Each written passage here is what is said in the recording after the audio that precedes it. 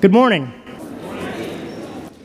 Welcome to Boiling Springs Baptist Church. We are excited that you have chosen to be here with us. We hope you enjoy your time of worship. We would like to welcome any guests or visitors that we may have in our midst. We are excited and glad that you have chosen to worship with us at Boiling Springs Baptist Church this morning. May we prepare our hearts for worship as we worship our God.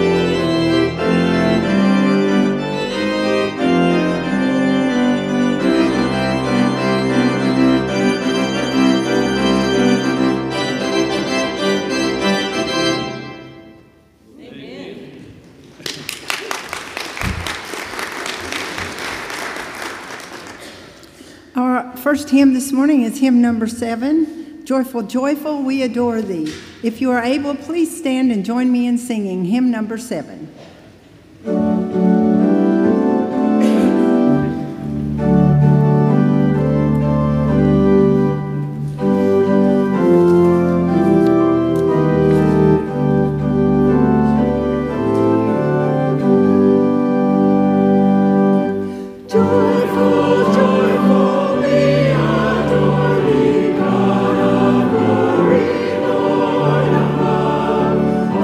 Son, full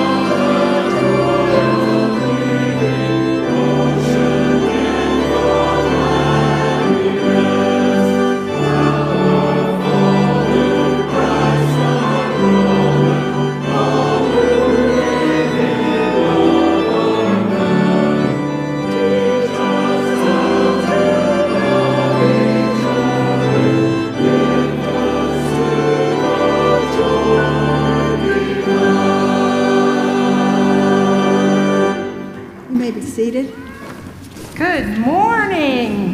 How are you today? James, can you sit right there for me? Thank you. James was headed down the aisle before I even got ready. I want to tell you about a couple of things today. Can we listen? Sit right still for just a minute.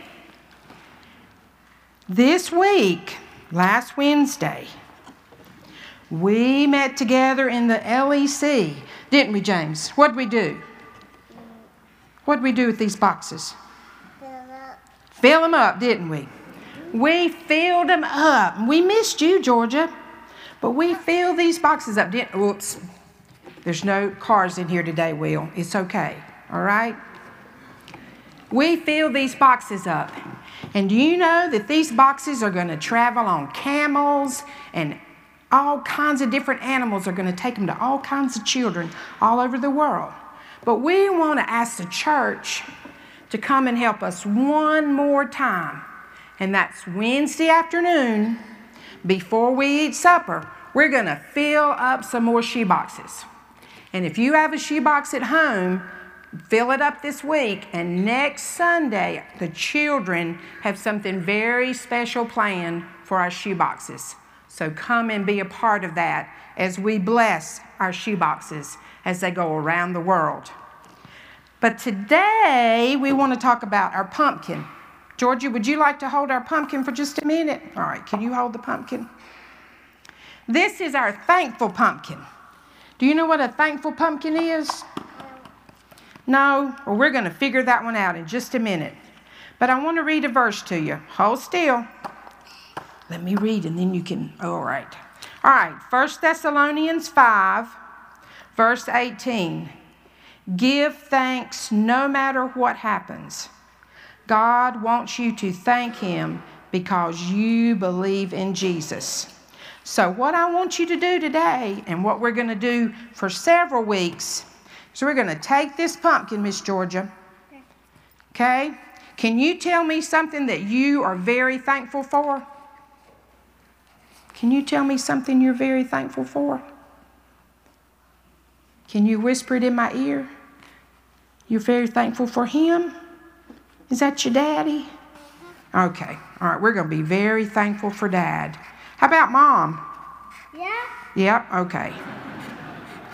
All right. All right, James, are you thankful for something? Mm-hmm. What? What are you thankful for? How about Jude? Are you thankful? And how about your John Deere tractor? Mm-hmm. Oh, yeah. All right, Aiden, what are you thankful for? Video games and life. All right, video games and life. That's a good one. All right, Mr. Will, what are you thankful for? For your what? Gator. For your gator. All right. All right. And Miss Maggie. Huh? Families. Awesome. All right. This is the month of November. And all during the month of November, I want us to think about things that we can be thankful for, because there's a holiday we celebrate in November. Thanksgiving. That's right. And when we look at Thanksgiving, it's 2 words. Thanks. I want my dad. Here he is, sitting right there. We have 2 holidays. Thanksgiving. We have 1 holiday, and it's 2 words. Thanksgiving. And we are thankful for what God has given us. So every Sunday, we're going to add to our thankful pumpkin. And then at the end of the month, we're going to have covered our pumpkin with things that we are thankful for. And we're going to bless it every day. But I have a job for you to do this week, too. I've made you a book. And it says in this book, I am thankful for. And you don't have to even write a word. Will, you can draw a picture of your gator if you want to. And James can draw a picture of his green and yellow tractor, because that's something he's thankful for too. So all week, just when you take time, get your crayons out, get your markers, okay? And draw me a picture of something you're thankful for, okay? All right.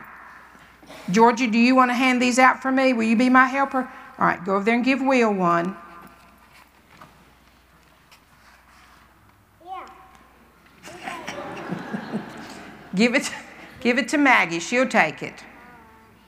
And give Maggie another one. She needs one for herself. Okay, give Aiden one. Georgia, turn around. Give Aiden one. Yeah. And give James one. Here, boy. All right, Georgia, let's say a prayer, okay? Dear Jesus, thank you for these precious children. The love of life that they have in their heart is endless. They are so sweet. They are so special. Watch over them, watch over their families. Bless them and keep them and remind them that they are loved and we are thankful that they are here. It's in Jesus' name we pray. Amen. Okay. Go. Scoot.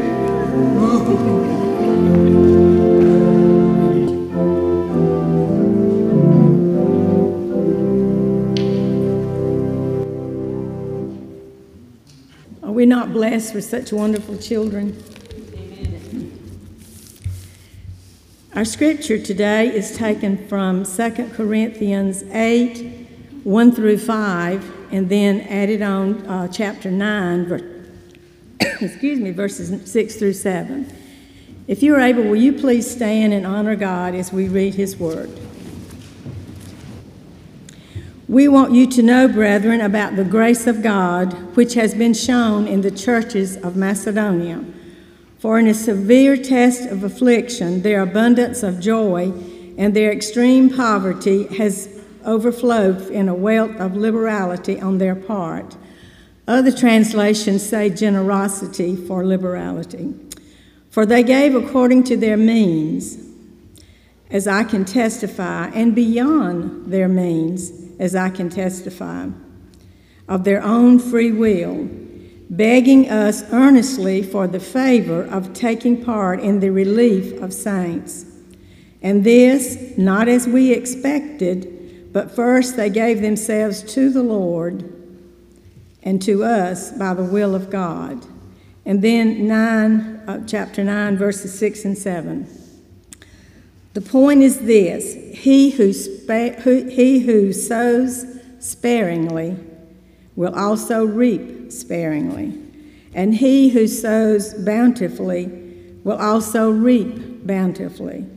Each one must do as he has made up his mind, not reluctantly or under compulsion, for God loves a cheerful giver. May God bless the reading of his word and the hearing of his message.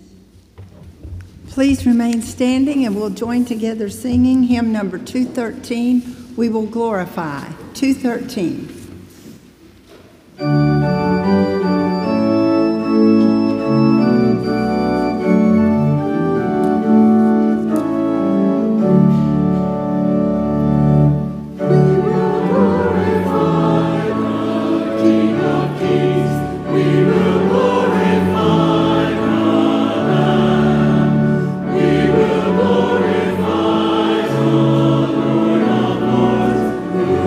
Is the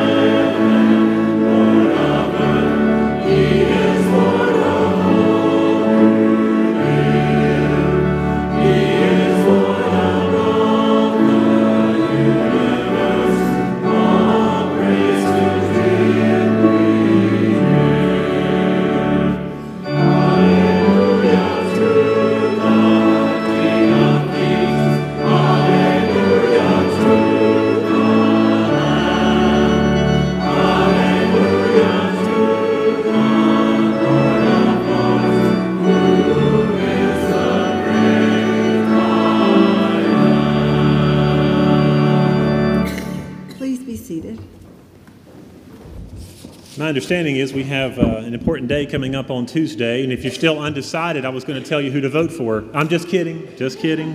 I don't want that to continue at all. But it is an important day for us on Tuesday, and so the conclusion of my pastoral prayer this morning will be a special prayer for our country and for our election. But we have many, thankfully right now, we've had a few in and out of the hospital just recently, but thankful that no one is there as we speak this morning. But it is just a great day to be together in God's house. I tell you, with all the news that we hear and read, it's good to be together as God's people, focusing our attention upward and looking to Him and desiring to hear what He has to say to us today. Will you join me in prayer? Father, we're grateful for your presence with us this morning.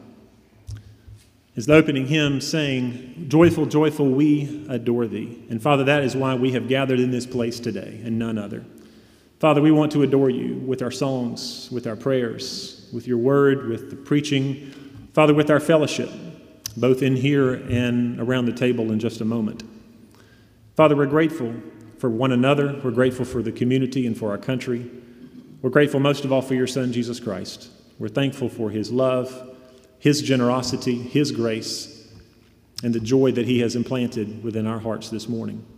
Father, our hearts are heavy towards those within our fellowship who are going through difficult times, whether it be physical illness or some other means that's causing great stress in their lives. Father, we pray for your presence, your comfort. We pray that you would be that good shepherd that would walk with them through these difficult days. Father, we lift up those men and women in uniform around the world. We pray for their safety, for their provision.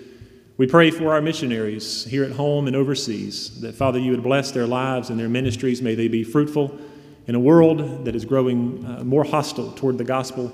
Father, we know, though, however, the opposite is also true. We also know of people who are very much open to hear more about what this God, this Jesus Christ who came and lived and died and rose again, who was he and what does he mean and how can he make a difference in my life? Help missionaries and pastors and all ministers of the gospel, Father, as they do their work, again, both here and overseas, Father, to be fruitful and to be effective in their ministries. Father, our hearts are heavy towards our country. And so, Father, we lift up this prayer. God of justice and compassion, God of Republicans and Democrats and independents, God of the poor and of the 1% and the middle class.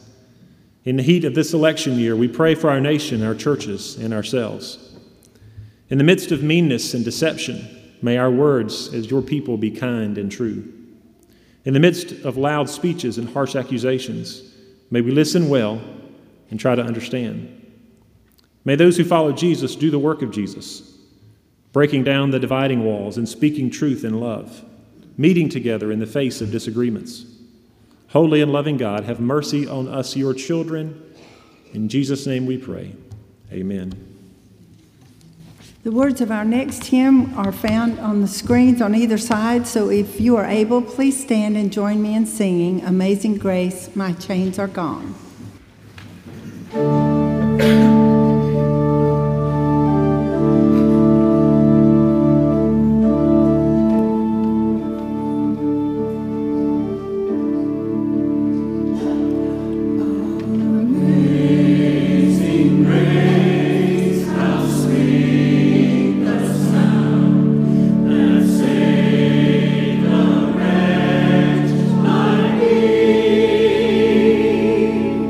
I want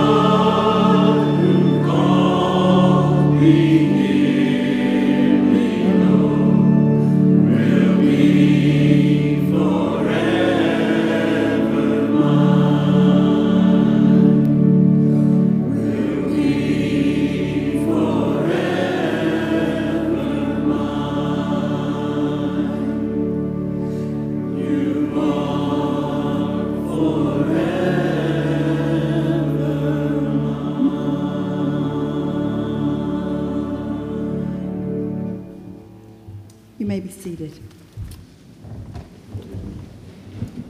Before the offering takes place this morning, I just want to introduce, we're going to show a short video clip, and then we'll proceed with I'll have the prayer and we'll proceed with our offering. I don't know about you, but what you're about to see is, I would hope you would find both comical and inspiring and challenging. It's just a very short video clip. But I don't know about you, but have you ever wondered what goes through the mind of people when they're about to give their offering? Let's watch this.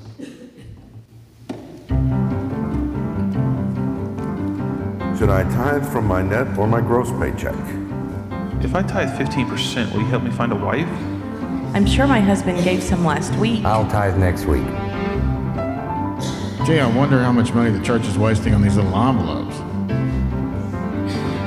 You can have it, but I want you to know I'm not happy about it. I made all those cookies for Kids Smonger. God's really not going to miss my money. Who really cares if I tithe from my bonus? Once my taxes are all paid. After my credit cards. Once my car's paid off. Once my loans are paid off, then I'll tithe. I'll start giving again. Then I can tithe. I have so little to give. If the game starts at 1:15 and we leave church by 12:30, we can grab lunch and have 15 minutes to make it home. I love you, God. I love you, God. Thank you, Lord. Thank you, Lord. Thank you. I love you, God. I love you, God. Thank you. Thank you, Lord. Thank you, I Lord. love you, God. I love you.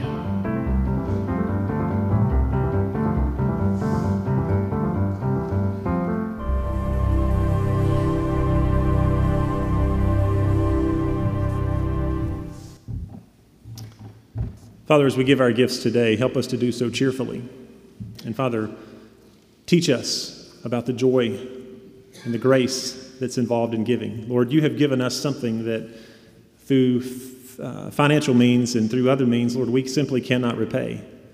But Father, we're so grateful for the gift that you have given us in your Son, Jesus Christ. As that gift becomes more real and more personal in our lives, Father, help us to be faithful in giving joyfully and cheerfully back to you what is yours.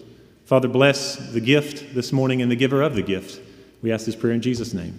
Amen.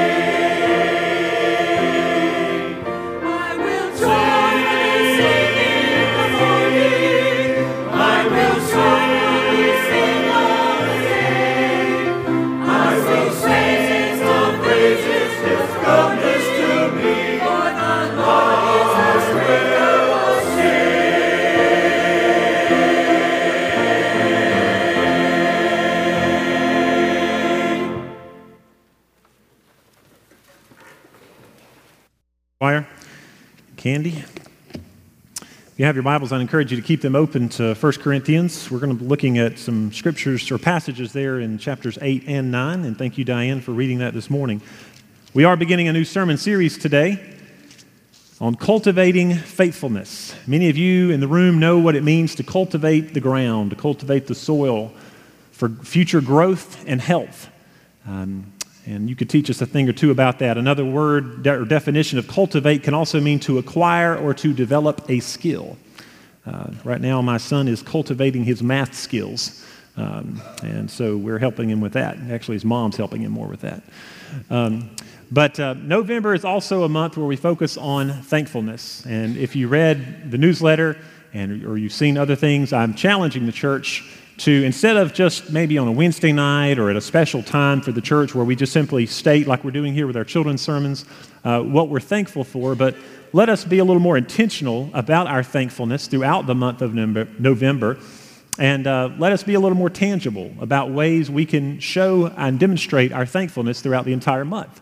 I've challenged those to think about Sunday school, to see if we can get 200. I think we might have been a little under that this Sunday for Sunday school, but see if we can do that throughout the month of November as we are thankful. Let's demonstrate that through our devotion.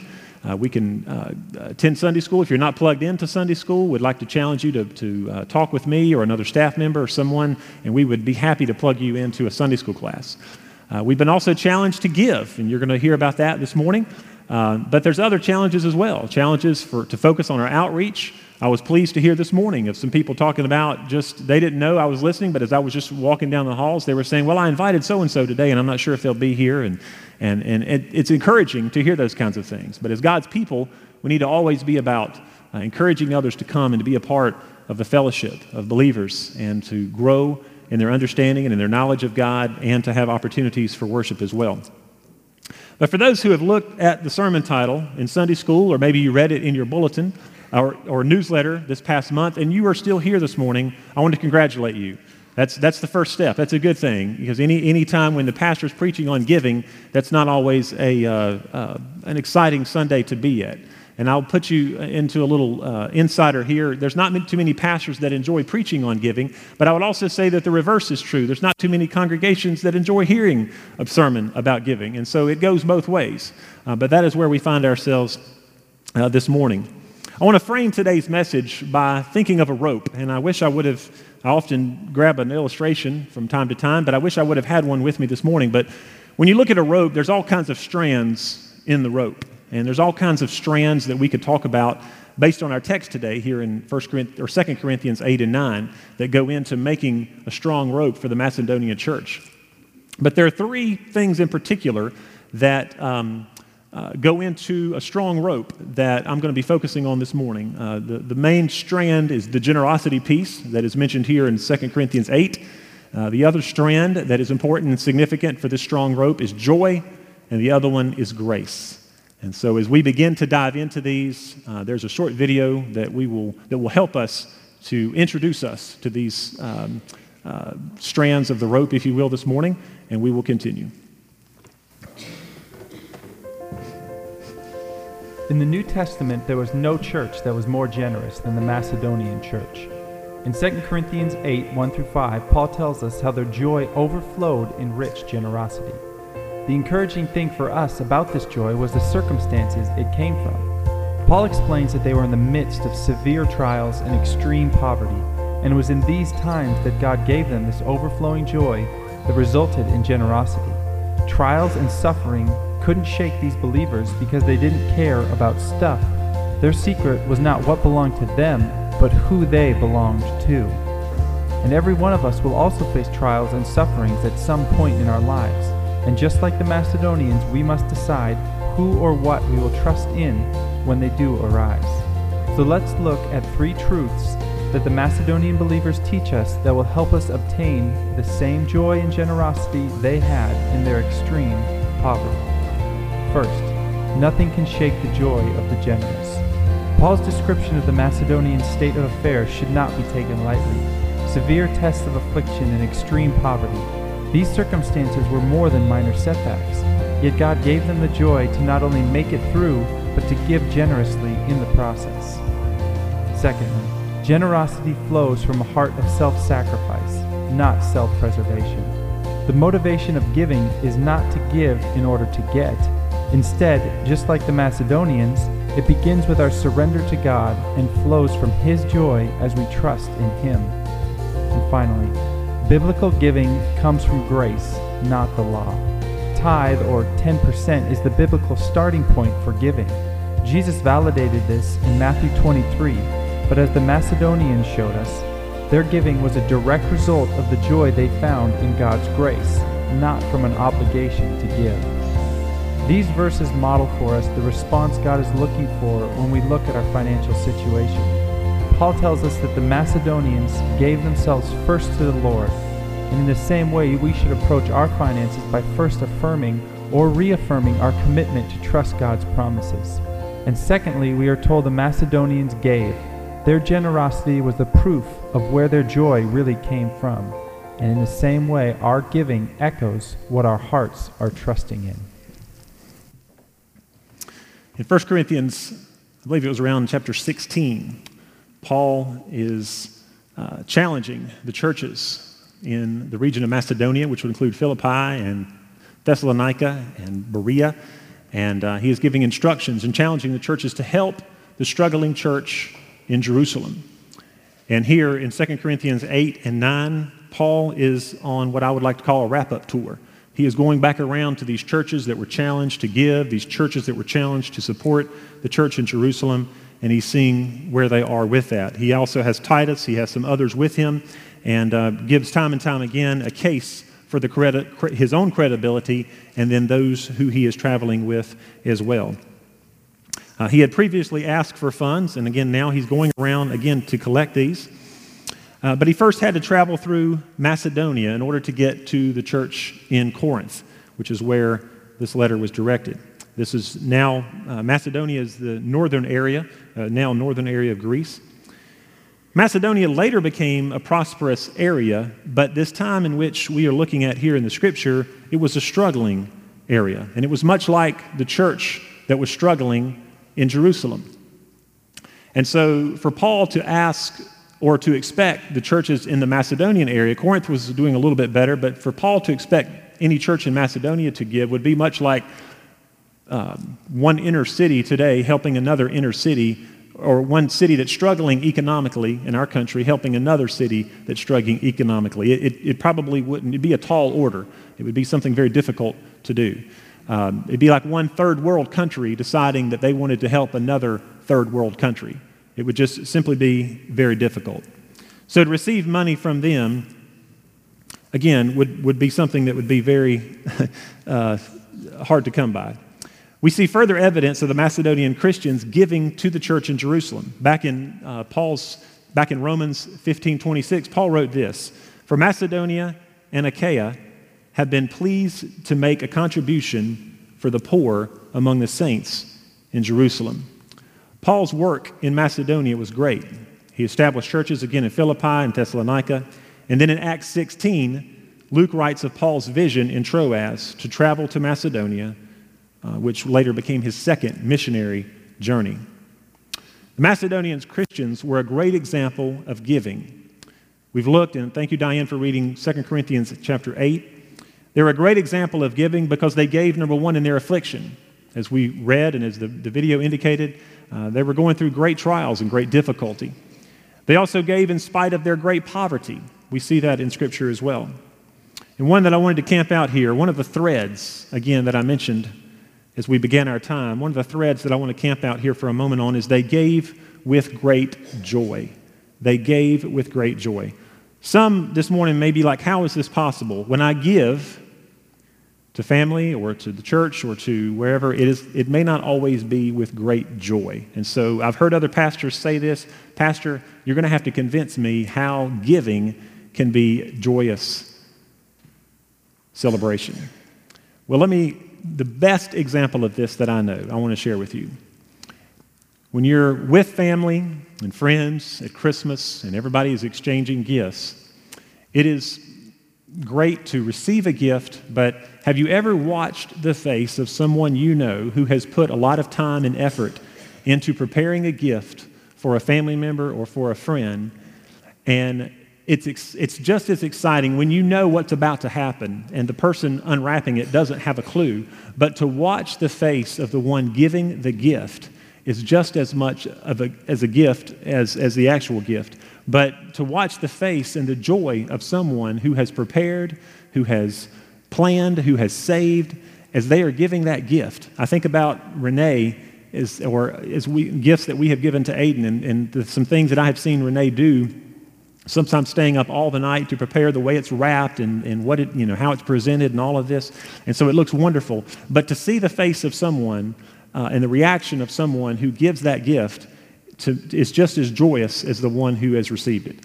And that's the image that I have and that I want us to have this morning as we think about what it means to give joyfully. When we have worked hard for what we have, when we have labored, when we have had great sacrifice for this gift, and yet we give it, not out of compulsion, not out of obligation, but we give it because we just can't help ourselves. We are excited, and we know that this will bless the giver, which in this case, of course, is our Lord Jesus Christ.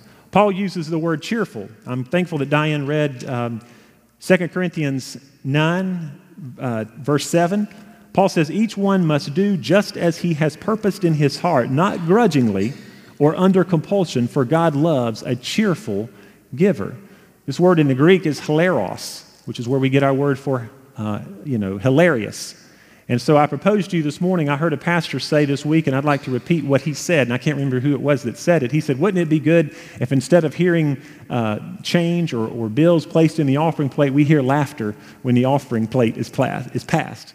I don't know if I don't think that happened this morning, but wouldn't that be great if there was such joy in our hearts that we heard laughter when the offering plate is passed?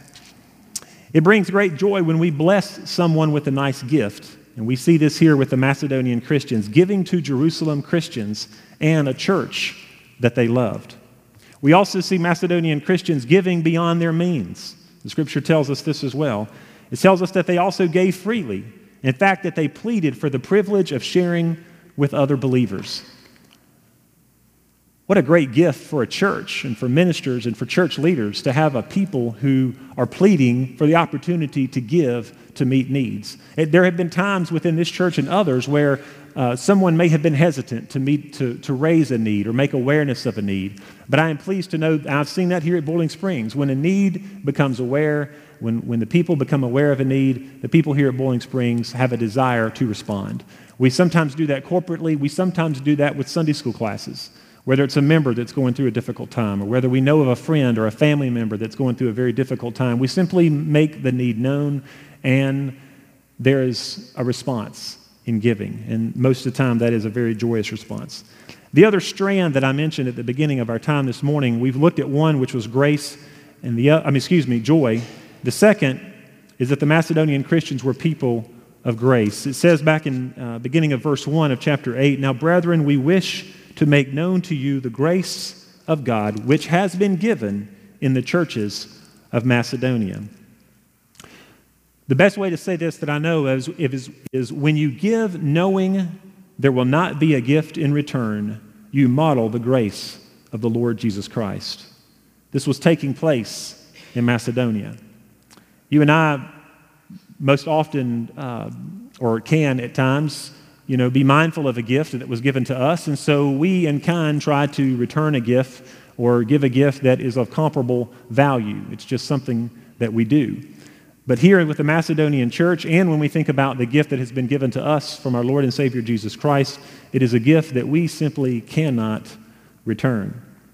I thought of the wise men this week and the gifts that they were given. There was not a mother sitting around the corner, or a grandmother, or an aunt, writing down, okay, well, this wise man gave the myrrh, and this wise man gave, so we could send thank you notes out to the wise man, but these gifts were given with no expectation. There was no follow-up address for these wise men to receive a thank you note.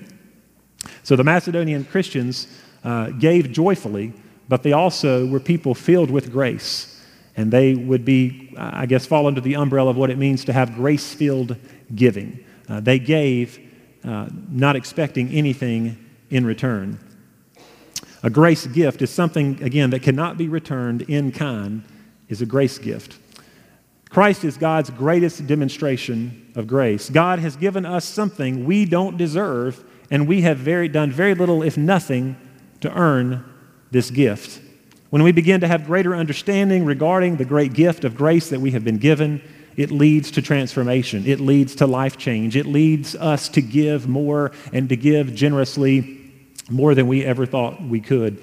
Paul, in all of his Greek words, we often talk to think of Melvin and all his work, Melvin back there, with Greek studies, and we have others in here that know Greek very well. But Paul, in all of his Greek words, at the end of chapter 9, verse 15, he says, "Thanks be to God for his indescribable gift." Paul, that was the best, I guess, Greek word that Paul could use to describe God's grace. He said, God's indescribable gift. And the last thing that I wanted to mention is the Macedonian church gave themselves to the Lord first and then to others. That's it at the end of verse 5 there of chapter 8. He says, "And this, not as we had expected, but they first gave themselves to the Lord and to us by the will of God." One of the challenges in November as we cultivate faithfulness, one of the challenges that I mentioned is for everyone to give. And many of you may say, "Well, Keith, how is that a challenge? I give." Well, or don't we all give? Well, I would like to think so, but I would probably venture to say that there are some who are here faithfully that don't give. And I'm be careful not to look at anyone right now. But it may be that some of you who give need to, maybe you've been giving a certain percentage. And I noticed in the New Testament, I was going to say this later, but in the New Testament, we don't see a certain percentage that is asked here. We, of course, know, and often, as was mentioned in the video, and as we know in the Old Testament, a tithe was considered 10%. Some of you give 10%. Some of you could give more than 10%. Some of you can't give that right now, and that's okay. I want you to hear that from me. Some of you may be giving 2% or 4%, but it may be that you could give 6% or 8%. But I want to challenge each of us in this place to give. What would that look like? How would that advance God's kingdom if God's people gave faithfully and gave generously? The church supports many great ministries. You support your ministers, first of all, who are able to facilitate worship and to help with funerals and to advance God's kingdom here through Bowling Springs Baptist Church. But your gifts also facilitate other things and other ministries, both here with Cecilia Beck, Greater Cleveland Baptist Association. Your gifts support state missions and the Baptist Men of North Carolina, various ministries for women in North Carolina, ministries on the coast and in the mountains and in the major cities here in North Carolina. Your gifts also go to support things here on the home front, here within our country, and with mission endeavors. And your monies also go to help with missions overseas as well. So there's many ways and noble ways that your monies are used here at Bowling Springs Baptist.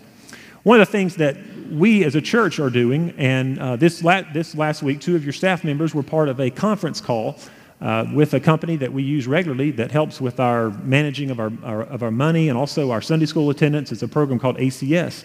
There was a conference call this week where we had with them where they informed us of some things, but we also asked questions. What are some different ways for our people to give? Many of you, I would say majority of you in the room, give by either check or cash. That's pretty much the only way right now that we can give, but we're looking into different options of online options or of other options here at church, electronic options that when you're here on Sunday morning that you could take advantage of. And the reason I say that, I know there are some with strong convictions about what it means to see a gift placed in the offering plate, and I understand that, and I'm sensitive to that.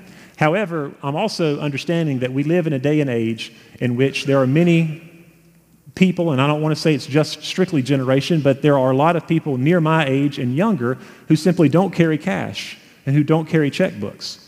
And so when different offerings or special offerings come up, they're not prepared to give. But yet they could if there was a different way to do that. Pastor friend of mine, Raymond Smith, I've mentioned him before, he's at College Park in Winston-Salem, met with a group of his young people. And he asked them about a lot of different things related to church, but one of the things that came up was tithing. And they said, give us a better way to give. We don't have checkbooks. We don't. If we do, we can't find them sometimes, and we don't carry cash. And so give us a better way to give. And so now that church has come up with several ways when you're there on Sunday mornings that you can give electronically. So these are some things that we're looking into. Again, chapter 9, verses 6 and 7 are some of my favorite verses in all of the New Testament when it comes to giving. Let me read them once again. It says, "This I say, he who sows sparingly will also reap sparingly, and he who sows bountifully will also reap bountifully. Each one must do just as he has purposed in his heart, not grudgingly or under compulsion, for God loves a cheerful giver." I remember a pastor in my past on the sermons that I've heard on giving. I remember a pastor stepping out on a limb and saying, "I could care less about the amount of your giving. I couldn't care more about the attitude behind your giving." And when I remember those words, I go directly to 2 Corinthians chapter 9, verse 7, where it says, "Each one must do as he has purposed in his heart, not grudgingly or under compulsion, for God loves a cheerful giver." Attitude is everything. Thomas Jefferson once said, "When the heart is right, the feet are swift." When the heart is right, the feet are swift. Here in chapter 8 and 9, Paul didn't write about the percentage. Matter of fact, there was nowhere in the New Testament where he talks about a percentage, but Paul simply exhorts those to give as he purposes in his heart. He did indicate that attitude was everything. In a day and age when there are so many good ministries to give to, there are food pantries, there are causes for water, there's Samaritan's Purse, where we not only buy items to go in a shoebox, but we also put $7 in the box. We have other charities that feed hungry children, that help spread the gospel. We have Compassion International that helps meet the needs of children, help them to receive an education, and also helps shed the gospel with them as well. We have disaster relief agencies. We have needs in countries that have experienced tsunamis and devastation of all kinds. But let me challenge you as well to not give to these ministries in place of your church. God can take the monies, and God does take the monies that you give to your church, and He blesses and He uses these not only locally, but throughout the state, throughout the nation, and throughout our world. These are great ministries, and these are good things, and I would challenge each of us to continue to give to the things where our hearts are connected. Some of us give to cancer research. Some of us give to find a cure for certain diseases, and we should continue to give to these things. But my challenge for you this morning is to remember the people of the Macedonian church in 2 Corinthians 8. Remember their joyful and grace-filled generosity.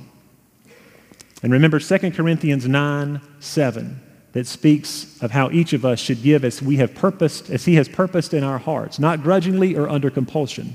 For God loves a hilarious giver. God loves a cheerful giver.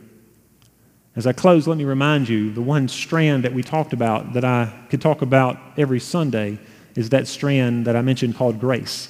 You and I have been given something from our Lord, from our God, that we cannot return. We can try to return that favor, and we should demonstrate that intentionally through our emotions, through our giving, through the way that we live our lives, by the intentionality.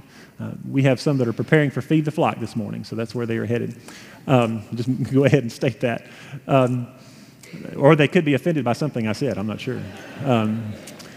But God's grace is something, again, that we have done nothing to earn, nothing to deserve, and we cannot simply repay Christ for what He has given us in His death and resurrection.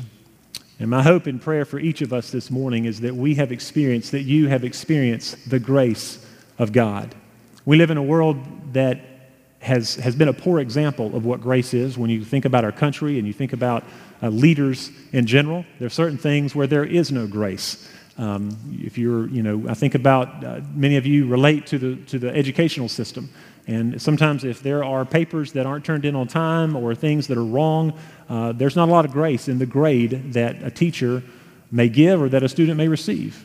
But there is grace found in our Lord Jesus Christ. He reaches out to each of us, no matter what we've done, no matter what we've said, no matter the mistakes that we've made. And so my hope and prayer is that you begin to experience God's grace and you begin to feel that grace. And as you do, you'll be led to give. You'll be led to be generous, not only with your gifts to the church, but in many other ways as well. Not only financially, but be generous with your time and generous with your skills in the way that the Lord has blessed you. And so my hope and prayer is that grace can take root in each of our hearts and each of our lives and lead us to joyful, generous giving. Father, I thank you for your word. I thank you for the Macedonian believers who set the example for us of what it means to give in great affliction and great poverty and within great need. And Father, they as a people experience what it means to do that and to do it joyfully. And Father, they also experienced your grace in the midst of that as well. Father, challenge each of us here today about joyful and grace-filled giving. Father, we're thankful for the joy that we have in our hearts because of the grace that you have extended to us in your Son, Jesus Christ. Father, I pray for each one here today, no matter where they may be in life, no matter the mistakes that they may feel that they have made this last week. Father, it may be something big where they've fallen, and Lord, they just, it's on their heart, it's on their mind today. I pray, Father, that they would come to know and experience the grace of God this morning. A gift that they have done nothing to deserve, nothing to earn, but a gift that has been freely given. Father, bless us. Thank you for taking care of our needs as a church and as families, as individuals in this room. And Father, we pray that you would teach us more about what it means to be people who give joyfully and give generously because of the grace that you have bestowed on us. We ask this prayer in Jesus' name. Amen. We're going to stand together and sing a hymn of invitation, a hymn of commitment, Take My Life. And let's let the words speak to us as we sing this together. Let's stand.